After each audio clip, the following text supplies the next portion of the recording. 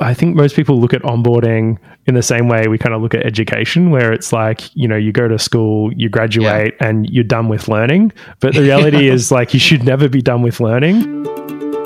Machines are so fast and stores are so big that they give us plenty of latitude to screw things up. The shell, which is the name we give to the command interpreter. So the operator got a pair of tweezers and very carefully fished the moth out of the relay. Because you all read the Mythical Man Month. And the best motivator in the world for programming is scratching your own itch. Developers.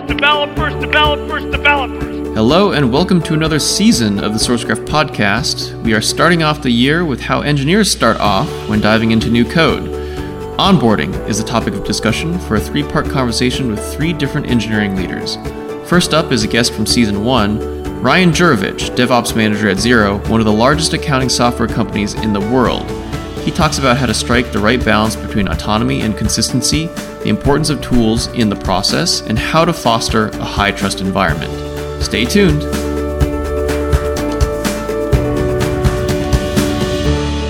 So I'm here with Ryan Djurovich, who is a DevOps Manager at Xero, and we're talking with engineering leaders about how they do technical onboarding. And this is a big, hairy topic. So I wanted to start out with kind of a very concrete question, which is, if I'm a new software engineer or DevOps engineer onboarding into your team, what is that like from my perspective? Yeah, so thanks for having me. In terms of at the company, we have a really fantastic people team who's continuously improving our onboarding experience. But in terms of kind of specifics for engineers on the more technical side of onboarding, there's a lot more autonomy in terms of making sure that experience is optimized for the specific systems that each team is working on. So depending on which team you're joining, obviously the technical onboarding is going to differ. For example, my team, we have a pretty broad set of things that we work across with our internal customers, and we have some internal tools as well. So one of the things that we found works really well is making improvements to our internal Slack bot as a first project. Cool. So your team, would you say you're in kind of an internal facing team? So your main customers are other engineering teams at Xero, is that right? Yeah, so I'm not sure if you read the book Team Topologies, but it talks about kind of the concept of an enabling team or enablement team. So that's how we see ourselves, is really to work with other teams to get uplift in engineering practices to help improve deployment frequency and kind of the four key metrics that I guess the Accelerate book references. Yeah, that's kind of the approach of our team, is really to work with those internal engineering teams. So this Slack bot, does it just become this magnet for people's first contributions? Like, is it, if you look at all the features it has, can you point to like members of your team and say like, that was, so-and-so's first feature push? We don't kind of mandate it as being the first thing. We definitely want to cater to each individual as we onboard them, but it just has worked out such that in recent times, the last kind of 3 or 4 people we've onboarded have decided that, hey, this feature, I can see the utility of it. It'd be really cool to work on, and it's not a huge amount of work, but it's a really good way to kind of dip your toes and get a feel for how all the tooling, CI/CD and everything works.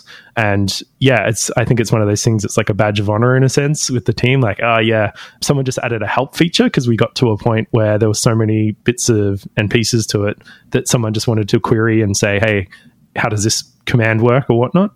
I love that kind of immediate focus on shipping something. I guess one question I have there is, how do you determine what issues are appropriate for someone to work on as their first project? Yeah, so I guess that comes down to more of a product management perspective. Even though it's an internal tool, a Slack bot, I still try to apply that philosophy. And the good thing there is, because it's an internal tool that our team uses, our team is the customer. So when you're onboarding someone, it's a good way to establish that rapport in the team and to talk directly with the customer of the Slack bot and say, hey, this feature that we wanted to implement, how, would this work for you? So it's kind of a combination of things. It's not just the technical side with the onboarding. It's really nice to see how that kind of builds that team up and builds the rapport. And how much for lack of a better term, hand-holding is there on that first issue. On the one end of the spectrum, you could be like very, hey, I'm going to walk you through every step of this process and like be in the room when you meet with your users, et cetera, et cetera. And on the other end, I could see like, sink or swim, here's the objective, go figure out how to do it. Where do you fall along that spectrum? I would say that we are trying to cater for the individual. So we want to make sure that people are supported, but we don't want to prescribe how much hand-holding might go on, to use that phrase. Yeah, I think the funny thing is, and this isn't just specific to the Slack bot, right, but onboarding in general, I think forcing remote work threw a spanner in the works for this stuff. So I think my team actually came out stronger on this particular front. And as a company, we got feedback that everyone's more productive in kind of the new era of remote work, and we're being very flexible in terms of working arrangements. I mean, it was before, but now even more so because we've seen that increase in productivity. But in terms of how it's affected this, you think you're new in a company and you're in the office, you would just kind of rely on shoulder taps, and those encounters in the office. Maybe you go into the kitchen and you just grab someone quickly and ask them a question. But now we really need to make a habit of scheduling time with our new hires. So as a manager, there's regular sync. As an engineer on the team, we kind of buddy people up and make sure that they have regular times in the calendar. And some of those times we set an expectation that, hey, we're going to meet every time. But for other times, we set an expectation that, hey, this is actually us making our time available to you, but you choose if you want to have this or not. And, some people have opted for a lot of sessions and come with a list of questions, and that's the way they prefer to learn. Other people, they find information kind of asynchronously through Slack or Confluence or whatnot, and then they find that they have less of those meetings. But that model has been working really well, and I've personally really enjoyed it as a means for getting to know my new hires better.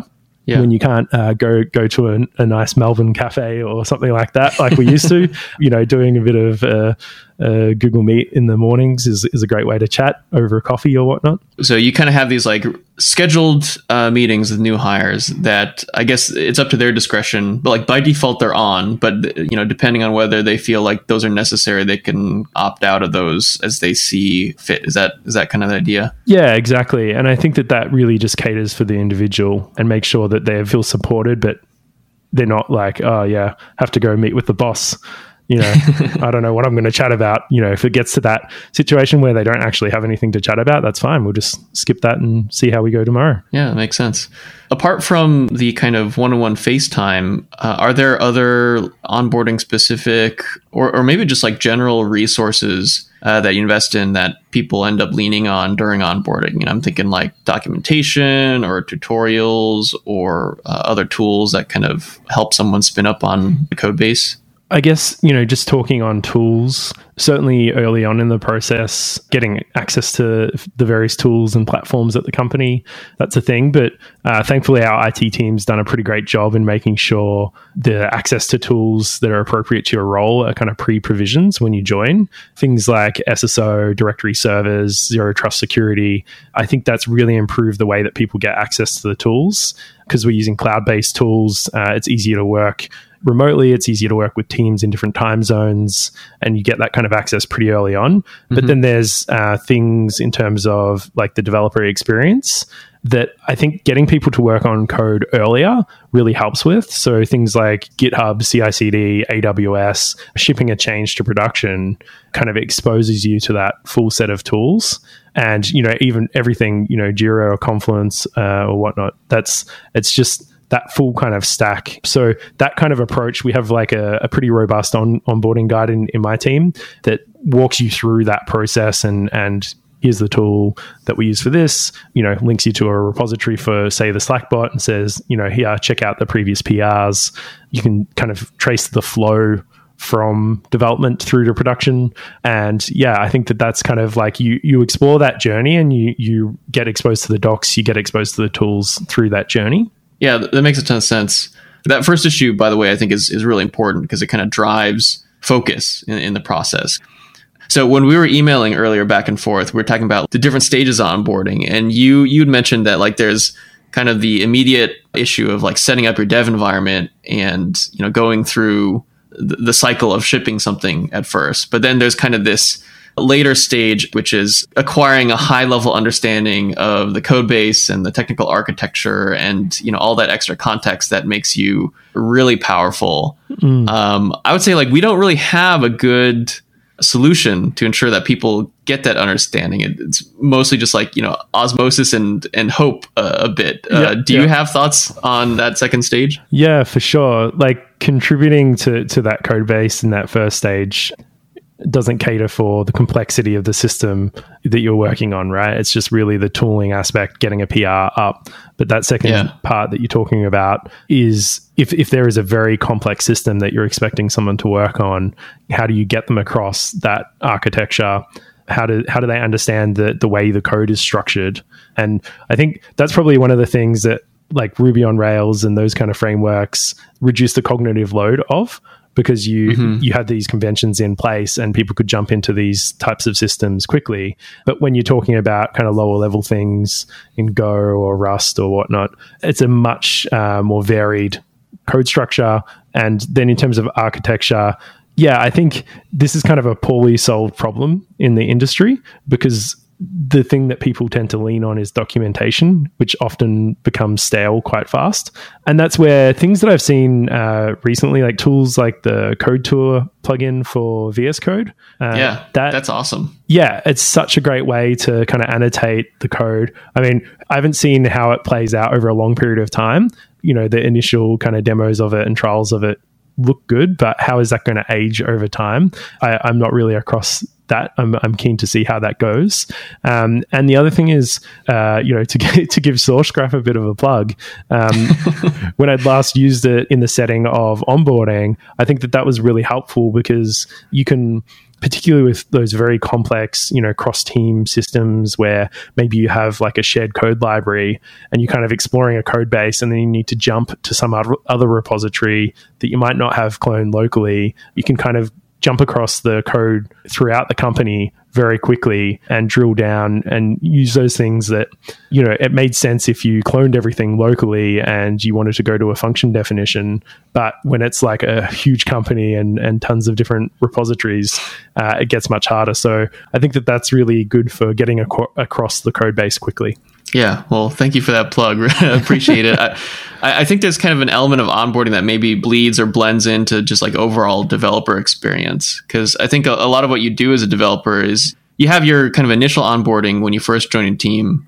But then after that, let's say you hop into another part of the code base, or you're asked to work on a feature that touches a substantially different part of code than what you're familiar with. It's kind of this like continual onboarding to new parts of the code, and like acquisition of context over time, I guess. Yeah. I think most people look at onboarding in the same way we kind of look at education, where it's like, you go to school, you graduate and you're done with learning. But the reality is like, you should never be done with learning. And in the same way, when it comes to onboarding onto code bases and infrastructure and that kind of thing, you should never be done with learning there, because those systems aren't in a consistent state, or hopefully, aren't in a consistent state. They're evolving over time as a business evolves, and being across those changes. I mean, sometimes once you hit a certain scale, it doesn't even make sense to try and keep up with the change as well. Like, you want to have a high level idea of what's changing, but the expectation that you're going to be across everything is just not a tractable problem for an individual to solve. So I think having those tools and methods of finding the information you need as you need it is a good thing. It's a good skill to develop. It's a good tool belt to develop. So not just for onboarding, but also for your time at a company. And people at larger companies tend to move around after a bit of time to get exposure to different things. And so you find when you shift into a new team, it's like, okay, there's a whole set of different services here that I'm going to be across. Now I need to apply those methods and use those tools to get across those quickly. And yeah, it's interesting. I think once you've been at a company a while, when you do make a shift into a new team, because you have that familiarity with how, what tools you're using, how things tend to be set up, what the conventions are for that company, it becomes easier to onboard onto other teams, because you don't have that initial hurdle to get over of adjusting to the new environment, new tools, new conventions. Yeah, there's kind of this like common knowledge base that firms up over time. And then the thing that you layer on top is the more team specific or maybe project specific knowledge. So you touched upon earlier about how like things are often fluid and evolve very quickly, especially inside fast moving software organizations. I think that presents a challenge for good onboarding or for good developer education in general, because it's like, how do you design a curriculum for something that hasn't solidified yet? Like you can do the general development environment. That's probably not going to change drastically. But then for the newer parts of the code base, is it worth investing in any sort of process there at all? Or is it just skill that people have to acquire over time? Just get good at figuring out stuff yourself. I mean, that's definitely a good skill to have. But that level of detail tends not to be the point of friction with onboarding that I've seen. It's more things like understanding the tech stack, particularly for onboarding. A lot of people join a company and it's like they've got experience using a set of tools. They want to understand how that maps onto the tools that a company are using. Yeah. So just having a good understanding of the tech stack, and it might not just be for the tools that are being used currently, but it's also if I need to make a decision, say I'm implementing some new thing and I need SMTP, how am I going to send email? Like what platform are we using for sending email? And having that awareness of what the tools are or where to find the information about what the preferences are for the company. And obviously the larger a company gets, the more important this becomes, because when a lot of startups, what you find, I think, is when you join a company that's made a quick transition from a scrappy startup into a bigger company, you tend to find this very large number of tools. And then a company tends to go through that stage of, okay, how do we consolidate all of these different tools? Because this is not going to scale, this is not efficient. And they end up going through that consolidation phase. But at the start, it's a bit of a scatter of all these different things because there might not be that guidance, there might not be that structure in place to say, hey, we want to use this. And that's probably a good thing, actually, from an innovation perspective. You want people to be able to just solve the problem in front of them, not get bogged down in process or anything, and try out different things to see what's going to work well and what's going to work the best. But yeah, that's part of the onboarding education challenge, I think, is just making sure that there's that clarity. And I think that's something that I think Xero does particularly well is we have like an internal tech radar that identifies the technologies, and even that itself and that format is evolving over time, which is really, really exciting to see. It's a really solid piece of guidance from the company, which helps engineers make decisions. That's awesome. Is that something just tracks like every new technology or framework or thing that gets adopted inside the company? Yeah, I mean, there's a bit to this, but yes, essentially, yes. I guess the thing that I think is quite interesting on this kind of related note is understanding the distribution of tools, languages, frameworks, that kind of thing. Large companies have thousands of repositories, and it's, at multiple companies I've worked at now, you're talking about thousands of repositories, right? And they're all in different states of the life cycle. Some of these things get marked as deprecated or retired, and some of them are kind of per service repositories. Some might be small mono repos. You can have kind of a state where you have multiple mono repos and have multiple monoliths at a company. Some things are shared libraries, this and that. And then they could all be using different languages, different frameworks. And a thing that we have that's really cool is like an internal service catalog. And I'd actually built or prototyped, I would say, a similar tool at Cloudflare. And companies have talked about this kind of like Spotify open source their Backstage tool, which is backstage.io. And that's a service catalog as well. And the idea is kind of capturing that service ownership. But once you catalog all of your different components, that provides a means to start to analyze what language is this, what framework are we using, what dependencies get pulled in, who owns this, where are the relevant links to docs and things like that. But then you can start to do analysis on that data as well and understand the distribution of things, it's really cool when you get to that scale and being able to use that to inform decisions about particular technologies and then provide guidance based on that. So going back to that earlier question about helping to inform the engineers when they're picking up something and want to run with it, if they can see that like, hey, this is the technology that 80% of our systems are using, they can have that confidence that there's going to be a large amount of expertise at the company to provide support if you get into a bit of a pickle with that technology or just want to ask some questions. That sounds awesome. Before I let you go here, if I could ask you for a moment, if you could like take us back in time to before you were a DevOps manager and an engineering leader, back in your, early days of your career when you were a junior software engineer or whatever, and you were diving into, your first or second large code base. Do you have any like challenges, pains, or I guess like war stories that you remember from that era of your life that have kind of informed your view on these things? Pains you felt that you would like to help others avoid? Yeah, that's a big question. Lots of things are popping into my mind, but I would say the feeling that I remember when working with a big group of people and kind of doing a pull request to a system that a lot of people are going to look at, there's a bit of intimidation, I think. Just like it is I don't know if it's imposter syndrome, but you feel like you're being judged at a scale that you hadn't been judged before, right? And you're kind of working with a large number of people. And maybe that was just the particular culture of the place that I was at the time. I certainly hope that today that, when I have a more junior engineer join my teams, that they're not feeling this. You certainly want them to feel welcome and to have that safety for them to put up a PR and feel that it's only going to be a positive kind of learning experience. There's not going to be any of that. But certainly when I remember those first few PRs that I put up as a junior and people came in pretty heavy with the comments, and it was quite intimidating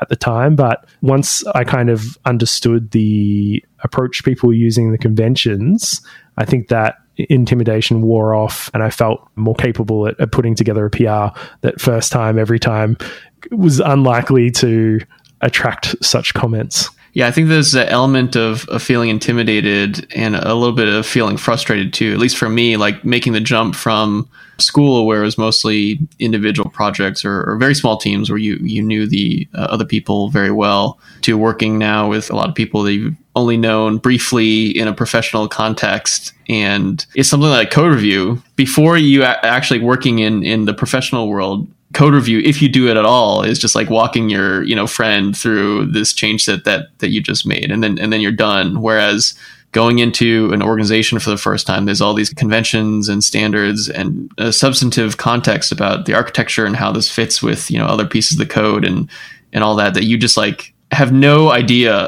about until you've kind of attempted to submit your first PR and then gotten all those comments from people who are like, well, have you thought about this? Have you thought about that? Yeah, that's a really interesting observation, the kind of shift from people that you're friends with to this professional setting. And I think that kind of highlights the importance of building trust in teams. Mm-hmm. If you have a high trust environment and you create a safe space for people, it means that going through that process of creating a PR, your first contributions, you should feel much more comfortable in doing that and removing that kind of intimidation factor and making it a more friendly environment. So it's not like you're going from friends at school to all these strangers in the workplace, but it's a team that you feel there's a level of trust there that you can go and do something and you're not going to get in trouble for what you did or whatnot. And certainly, that's something I always am trying to think about. How do we make sure we have high trust environments? How do we make sure we have that safety, make sure people have a really positive onboarding experience, and that the experience in general, that stands true for everything, right? Not just juniors, but you want that environment for everybody. Yeah. Especially if I decide the Slack bot needs a new feature and, maybe I just want to write a bit of code on the weekends and, I don't want my PRs to get too much negative feedback, which, I'm yet to see, which is great. That's definitely a danger when, one switches from IC to manager track. After being out of the code for a while, you go back in and you realize just how much additional context you have to be mindful of when writing that feature. Yeah, 100%. Cool. Well, thanks so much for taking the time to chat today, Ryan, and for sharing your experiences with onboarding and how you're thinking about onboarding at Xero. Yeah, thanks for having me.